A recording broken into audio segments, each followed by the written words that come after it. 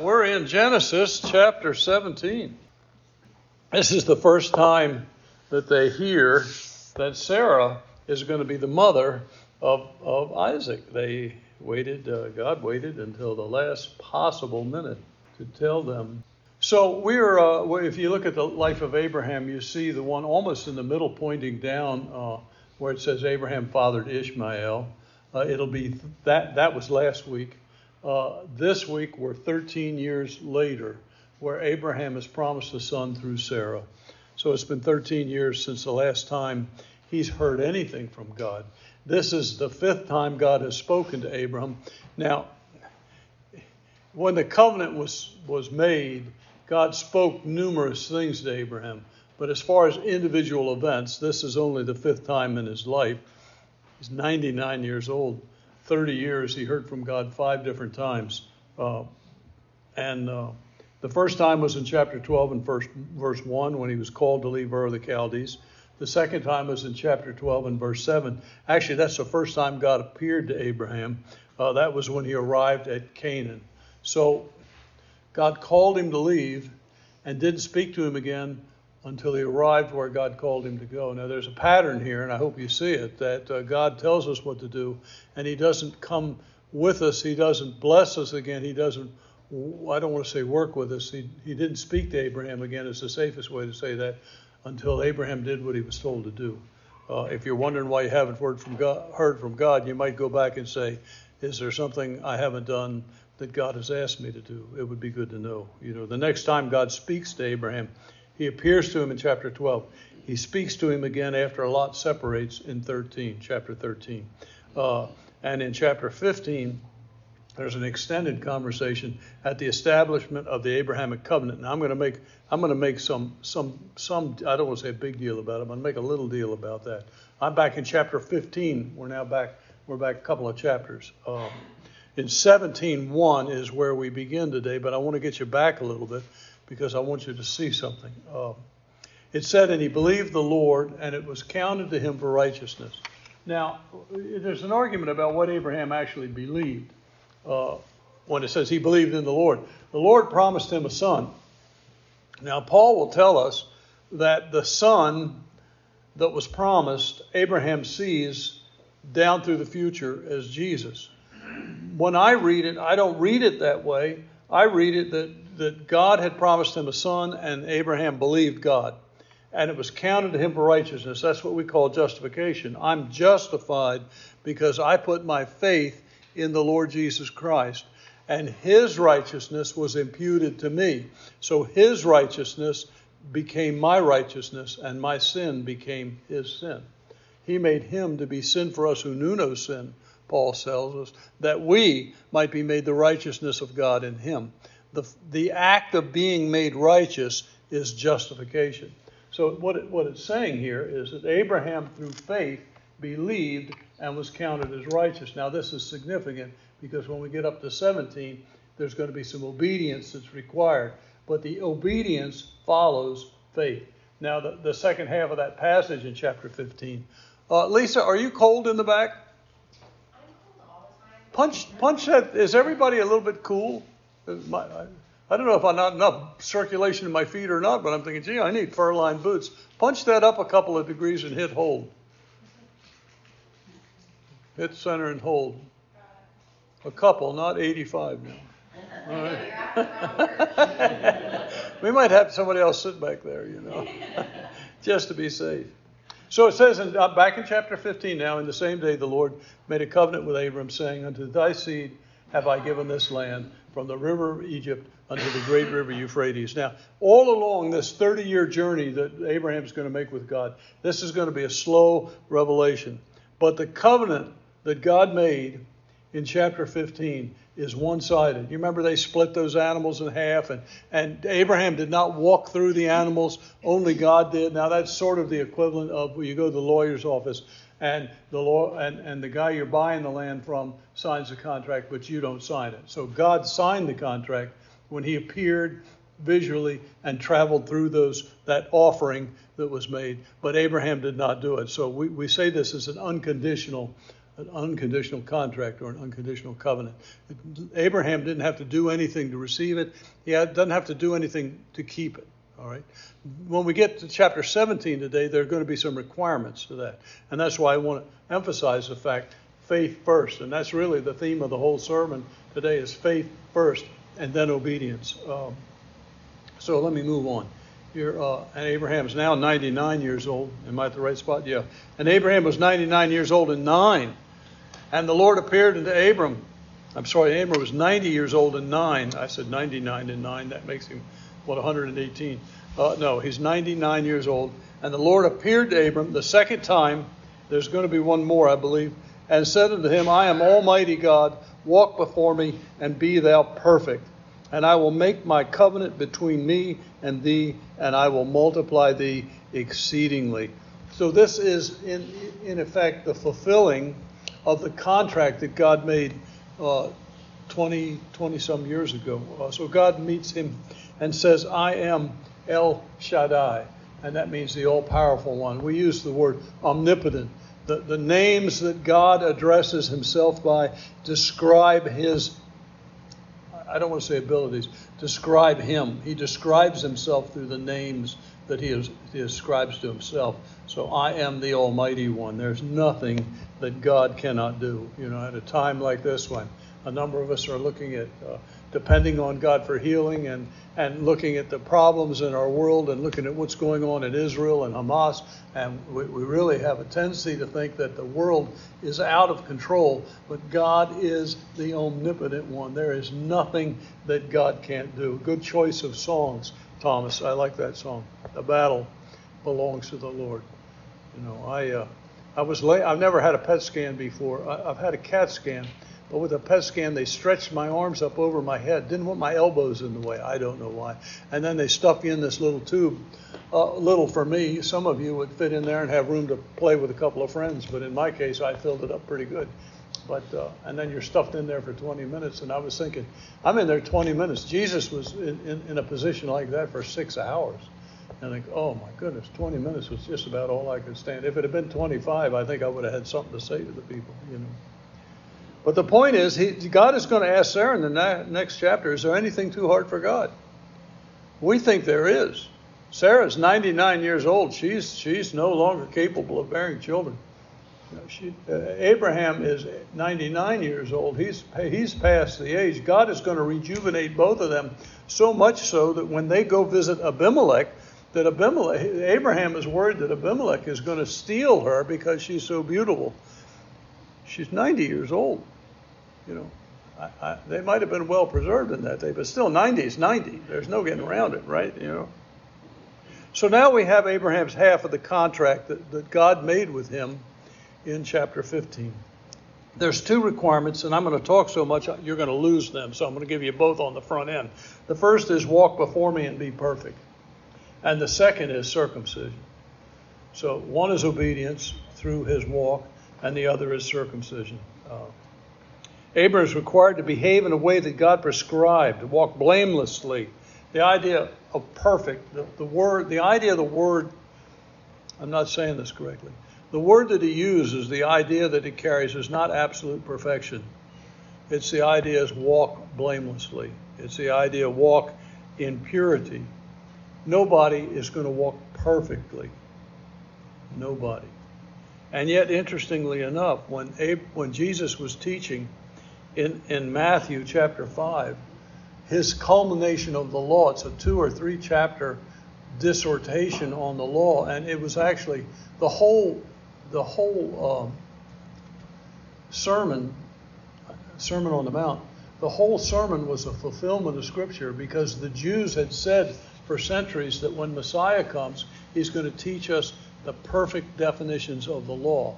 And if you go back and read the Sermon on the Mount, you will see the perfect definitions of the law. If you look at the Old Testament law and you look at what Jesus teaches in the Sermon on the Mount, you will see that he's actually fulfilling that prophecy. But what's interesting is he concludes it with these words, be ye therefore perfect, even as your Father in heaven is perfect. That's the goal of the law. And I've often said that if you want to save yourself by keeping the law, That's the result. You have to be absolutely perfect. And it's not just perfect from now on. It's perfect from birth all the way until death. You have to be as perfect as God. The point is, of course, it's impossible to save yourself by means of the law. And what God is telling Abraham here is shape up and start doing what's right. But God does not, in my opinion, does not expect Abraham to walk in absolute perfection. What he expects him to do is to grow up and walk with maturity and walk in obedience to God. Abraham will never attain the goal of perfection, and neither will we. But that's our target. We can't say, well, I can't be perfect, so I'll do anything I want to do. That's the wrong attitude for the Christian. Our goal is to be as righteous as the Jesus Christ who lives in us is. That's our goal. We can't just make excuses because we're fallen creatures that we should go on sinning. So that's the target that we have. He says, walk before me and be thou perfect. And, I think it was Stephen Cole that said, when you think about walking, God is not asking us to run with him. Thank God I hate to run. He's not asking us to be in a hurry. He's talking about a slow, methodical, step-by-step walk with God that gets us in the end where we're supposed to be. It's not a race. Our walk with God is not a race. It's a steady, step-by-step consistency that we do as we walk along this road, doing a little better every day, walking a little more closer to Jesus every day. It's a walk. We wake up every morning and we ask God, what do you have for me to do today? We go to bed every night and we thank God for the day God has given us and ask him to help us do better than we did the day before. That's just what it's like. It's a walk. It's not a run. And Abraham, of course, God appeared to him in verse 1. And I would love a description of what he looked like. When he appeared at the contract, he was a clay pot with a furious fire coming out of it. So it was like an image or a metaphor for God that he saw. We don't know what he saw here. It just says Abraham fell on his face and God talked with him saying, now, if God appeared in this room right now, we would all fall on our faces. That's the proper response. And as for me, behold, my covenant is with thee, and thou shalt be a father of many nations. Neither shall thy name any more be called Abram, but thy name shall be called Abraham, for a father of many nations have I made thee.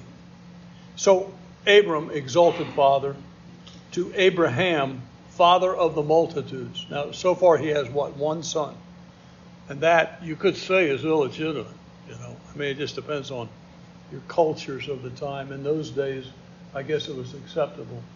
We wouldn't consider it so today. We wouldn't consider it appropriate for me to take a servant and have children by my servant. We consider that inappropriate. But when you think about it, God has changed a bald-headed man's name to Harry. All right? He's got no children, and now he's going to be the father of the multitude, right? Many nations. So when you think about Abraham going into a new village and they say, "What's your name?" and he goes, "Father of the multitude," and they go, "Where's your kids?" Little embarrassing. And I will make thee, am I there? And I will make thee exceedingly fruitful. Exceeding, no L-Y at the end, exceeding fruitful. And I will make nations of thee, and kings shall come out of thee. And I will establish my covenant between me and thee and thy seed after thee in their generations for an everlasting covenant, to be a God unto thee and to thy seed after thee. Had to be a bit embarrassing to tell people his new name. But you have to understand Hebrews 11:1 says, Now faith is the substance of things hoped for, the evidence of things not seen. We need to believe it first before we will see it. And that's why it's in this order. For by it, Paul writes in Hebrews, the elders obtained a good report.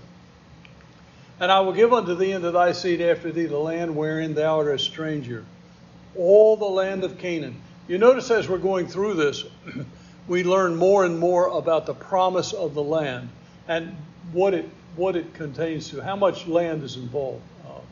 For an everlasting possession, and I will be their God. Now, of course, this is in large part of what the whole battle is about. The Arabs will tell you that Abraham lied when he wrote these verses down, And we believe Abraham did not lie. So that's why you say, well, why would we support the Jews and not the Arabs? And the answer is because God gave this land to the Jews. And the Bible is expressly clear about that. And you say, well, why would we believe the Bible? I mean, really, Abraham could have lied. Well, he could have lied. I mean, you can't argue the fact that Abraham could have made this stuff up. But then we know that Jesus accepted this. So you go back and you find out what Jesus said about this, and you understand that Jesus is the Son of God and he isn't lying. So even though we might have a question to doubt the truthfulness or the veracity of Abraham, we have no question in the world about the veracity of our Lord Jesus Christ. And God said unto Abraham, thou shalt keep my covenant, therefore thou shalt, and thy seed after thee in this generation. Now I have a little list here that I just made up yesterday. There were 7 promises here. The first promise is, I will make my covenant between me and thee. Try as you do to get around it. Try as we might to try to get around it. Abraham's people are the chosen people who belong to the land. Much as you want to make excuses for other nations, the fact is Israel belongs to the Jews. I will multiply thy seed exceedingly, and thou shalt be the father of many nations. Well, we have the nation of Israel for sure. We also have the nation of the Arabs, the Arab nations, and we also have spiritual Israel, that's the church. So when you think about it, there's at least 3 nations that own their heritage back to Abraham. Now, we're tied into Abraham spiritually, Paul says. So we are of Abraham by faith, but we are certainly part of the inheritance that God has promised to Abraham. And I will make you exceedingly fruitful. There at present, well, this was 2022. At 2022, there was estimated to be 15.3 million Jews alive in the world. Now, that's really not as many as you would think until you realize that 15 million of them were killed a generation ago. And if those 15 million or 6 million, I think they say 6 million, if they hadn't been killed, the numbers would be much higher. But at least right now, there's believed to be 15.3 million Jews. There's also believed to be 464 million Arabs in the world. And not followers of Islam. That number is in the billions. But Arabs, actually descendants of Ishmael. And of course, there's 2.38 billion with a B Christians in the world. So when you add it up, when God says, I will make you exceedingly fruitful, that certainly, for what it's worth, is a literal interpretation of prophecy, is it not? I would say, And it says, kings shall come from thee in verse 6. Certainly every king of Israel is a descendant of Abraham, but also I don't know if the Arab peoples had what they called kings, but they certainly had tribal leaders, and every one of them is a descendant of Abraham. But when you think about kings, we really think about the king. It doesn't say the king, it says kings plural, but the king we're looking for is the Lord Jesus Christ. Now, and I don't know how many generations there are between Abraham and Jesus, but Abraham is in fact a great-great-grandfather with many greats in between of the Lord Jesus Christ. The king we're interested in is the King of Kings, the Lord of Lords, Jesus, a distant grandson of Abraham. Abraham was considered to be Jesus' father. Now the point is, Jesus said it himself. John 4:22 to the woman at the well, he said, salvation is of the Jews. You can't get saved without the Jew Jesus. There's no salvation apart from it. Paul said it in Acts 4:12, neither is there salvation in any other, for there's none other name other than Jesus, whereby we must be saved. The only name that will save us is Jesus. Salvation is of the Jews. The king we're looking for is King Jesus. And he is our only hope. 6, my covenant will be an everlasting covenant between your seed and me. We make this thing about, Jesus says, our salvation is eternal, everlasting, literally into the age. If it's everlasting, it can't be based upon the Jewish behavior. If from the time of Abraham it was going forever, it couldn't be based on Jewish behavior. They can't do anything to forfeit it, and they didn't do anything to get it. It's just like eternal life. If our eternal life is eternal, truly, as Jesus said, it can't end. That's why Jesus could say to Mary at the grave of Lazarus, "He that liveth and believeth in me shall never die." We will never die because we possess, because of Jesus, not because of anything we've done, we possess eternal life. We step from life to life. We step from life with a lower L to life with a big L. You know, there's no period in there. I remember Corrie ten Boom said she passed out at muster one morning in the camp where she was in Germany, and she just blacked out. And she woke up later and she said it terrified her because she never thought there'd ever be a time in her life where she would black out, you know. Well, she wasn't dead, but she thought she was dead. She thought immediately when she was dead, she'd step right into the presence of Jesus. That's what we expect. But blacking out to her really, really kind of frightened her. I can see why. "And I will give you this land of Canaan as an everlasting possession." It doesn't matter who in the world fights over it, and we understand from Revelation that Antichrist is going to move in there with his armies, and he's to declare himself the God of this land, but we know he's going to, in the end, be displaced by the God of this land. We know that's going to happen. Now we get to the second requirement, which is a bit embarrassing. "This is my covenant, which shall keep between me and you, and thy seed after thee. Every man-child among you shall be circumcised." Now, I haven't found proof on either side. When you go back in history and try to find out where circumcision originated, it's really kind of hard to do. I believe it originated here. But if it originated here, it seems like we need a little more instructions. Or I don't know. It seems like definitions, instructions, something would help. You know, but apparently whatever God said to Abraham, it was clear. "And ye shall circumcise the flesh of your foreskins, and it shall be a token of the covenant between me and thee." You know. Now Paul makes this point. Now, how did I get there? I'm lost. Give me a minute here. So Paul makes a point.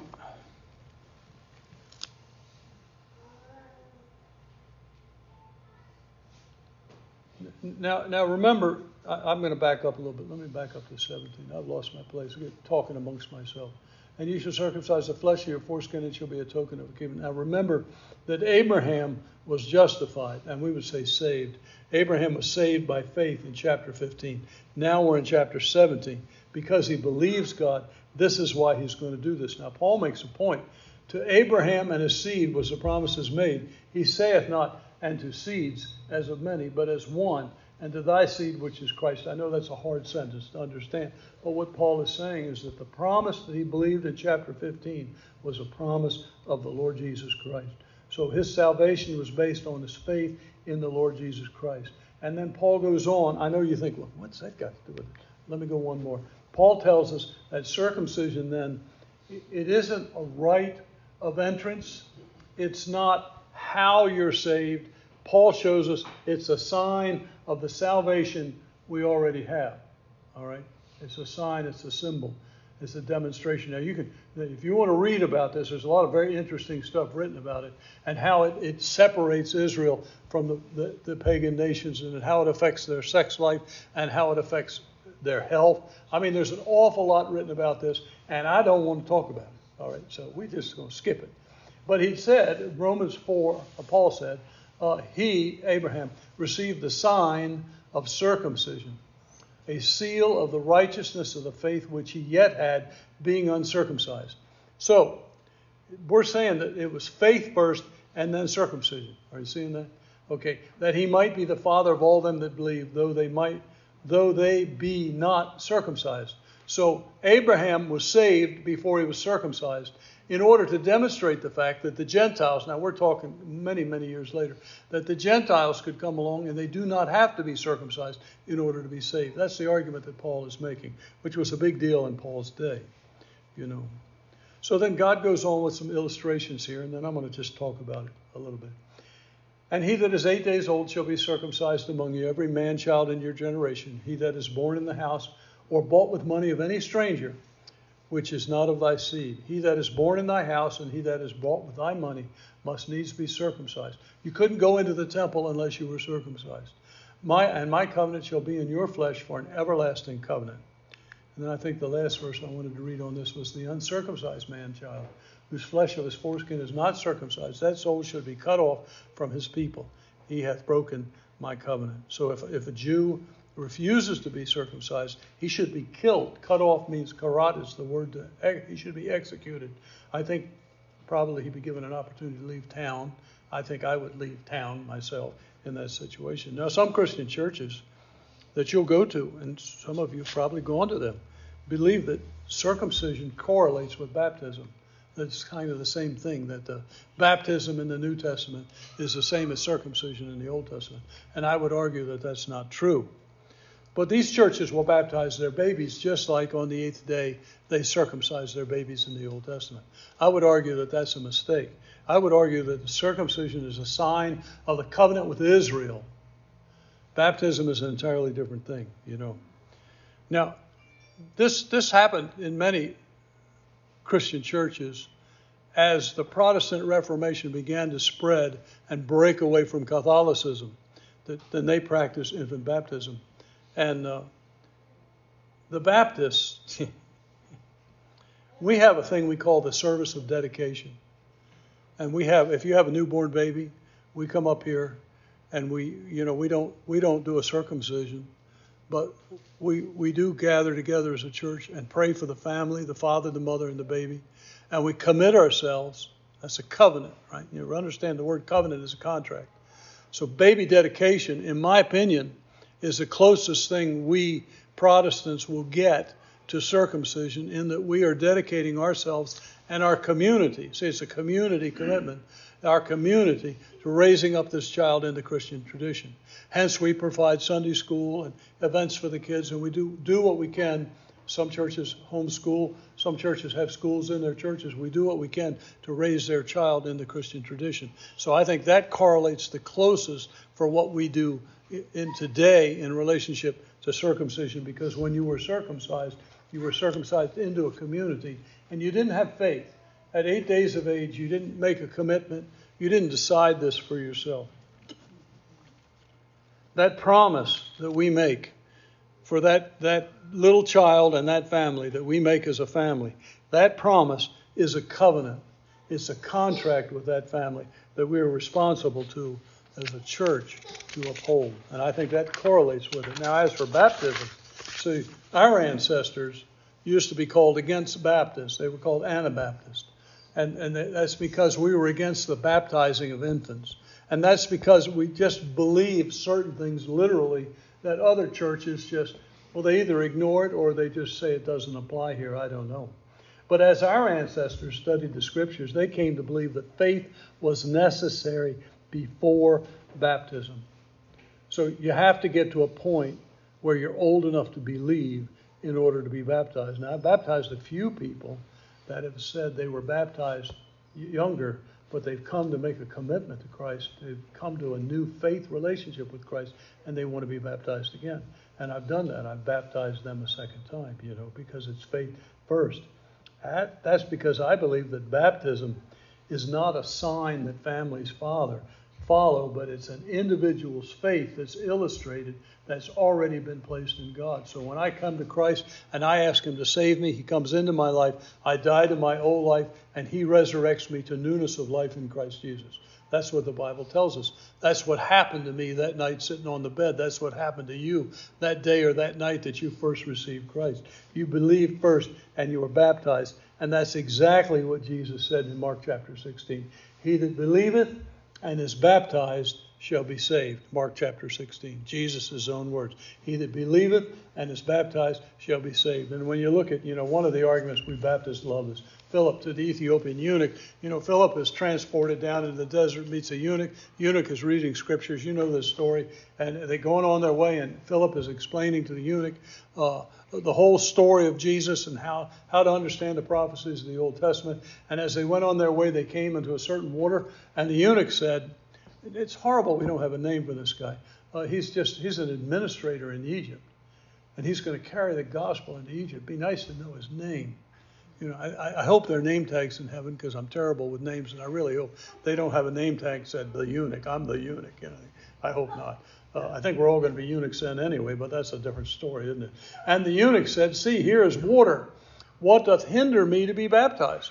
And look what Philip said. "If you believe with all your heart, thou mayest." And I'm sure that Philip is following what Jesus said. "He that believeth and is baptized shall be saved." Believe first, baptized second. So I don't believe that is probably more information than you actually want, but I don't believe that baptism correlates to circumcision.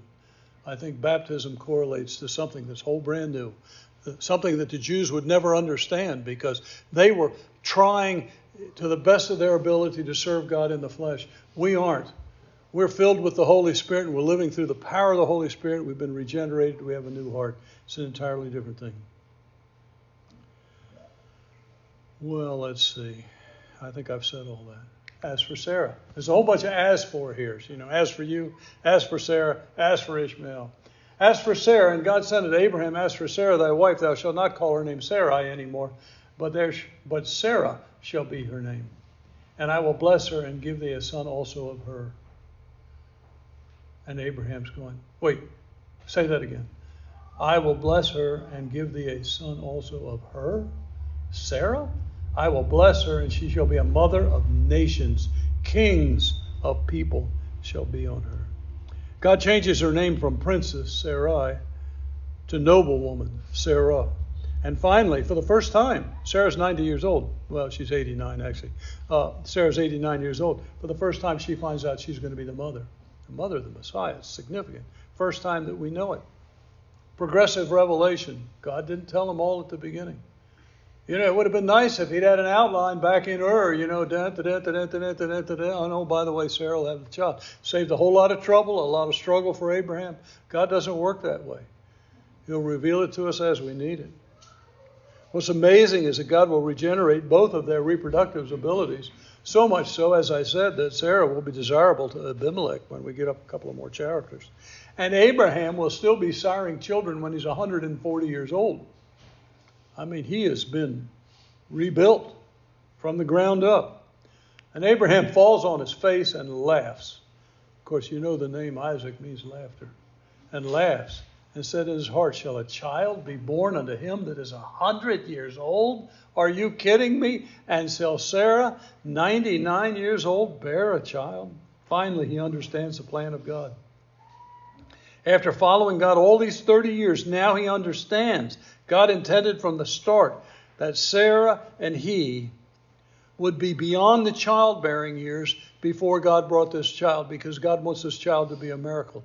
He wants it to be that the battle belongs to him. He wants us to trust him for the impossible. The purpose was to show that nothing is impossible with God.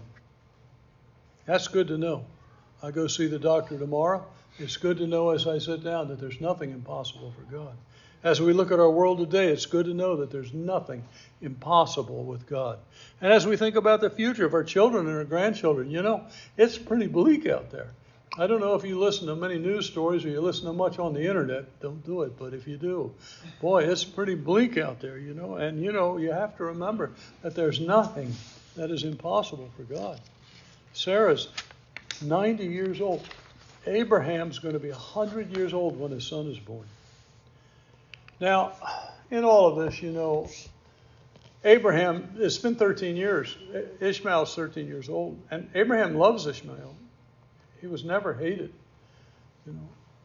And he probably realizes that he jumped the gun. Yeah, I didn't trust God, so I did it myself. Now look what I've done. You know, oh God, that Ishmael might live before thee. A little bit of guilt in that. I wish I'd have waited. There's a lot of us throughout our lives have said, I wish I'd have waited, isn't there? And God said, Sarah, thy wife, shall bear thee a son indeed. And Abram's having a little whole time wrapping his mind around this thing, right? And thou shalt call his name Isaac, for I will establish my covenant with him for an everlasting covenant and with his seed after him. The messianic line, the promises to Israel come through Isaac and not Ishmael. Make sure you remember that. As for Ishmael, I have heard thee. Behold, I have blessed him. Will make him fruitful and will multiply him exceedingly. 12 princes shall he beget, and I will make him a great nation. But my covenant will I establish with Isaac, which Sarah shall bear. Is this the third or the fourth time he said that? Unto thee at a set time this year. Well, God promises to bless Ishmael. Ishmael was not hated. The Arabs are not a hated people.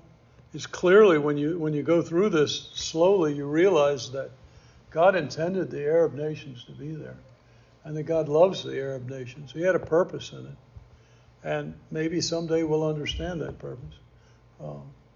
It's interesting how the world now is siding with the Arab side and not the Jews, and that, again, is a literal fulfillment of prophecy. Well, what's interesting now to me is Abraham, God leaves, and Abraham just goes out and does it. Boom.